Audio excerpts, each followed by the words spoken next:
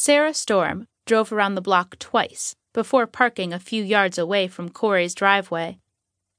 The windows of the oceanside bungalow winked cheerfully at her as they reflected the light of the setting sun.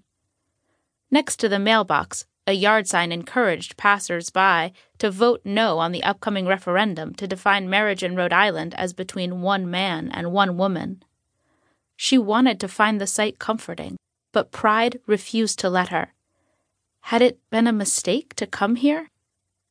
Corey Marston had been her sailing instructor for a few weeks during the summer 2 years ago. And then there was the time in the bathroom when Sarah shook her head in an effort to dispel that particular memory. The point was, she and Corey were barely even acquaintances. And yet, here she was, on Corey's doorstep, begging for shelter like a stray cat. She's the only person older than me who's also a lesbian that I know. She's all I've got. Damn it, she muttered when she was still clutching the steering wheel 5 minutes later. Just do this, get it over with. For about the billionth time that day, Sarah wished that she could hear Dar's voice. Of course, she was probably busy having dinner right now with her family, all 4 of them sitting around the table eating their mashed potatoes and making small talk like the Cleavers. Sarah slammed the car door harder than she needed to and winced. It's not her fault. You're the one who was stupid enough to get caught. She marched up the path to Corey's porch and rang the doorbell without any more hesitation. Feet planted widely on the welcome mat, she threw back her shoulders and waited.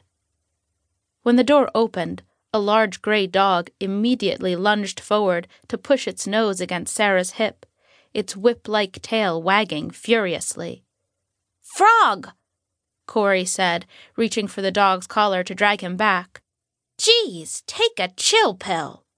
She smiled apologetically. "Hey, Storm, sorry about that." "Oh, it's all right," Sarah said, smiling at Frog's antics. "He's fine." It felt good to have someone be unequivocally excited to see her, even if that someone was a dog. "Come on in." Sarah followed Corey down the short hallway, suppressing a sigh of relief. Corey was still ridiculously attractive, of course, tall and blonde, lithe and tan. In fact, she looked much the same as she had on that fateful night at the yacht club when she had seduced Sarah out of the closet. But Sarah no longer felt the same sense of compulsion as she had then, and she was glad.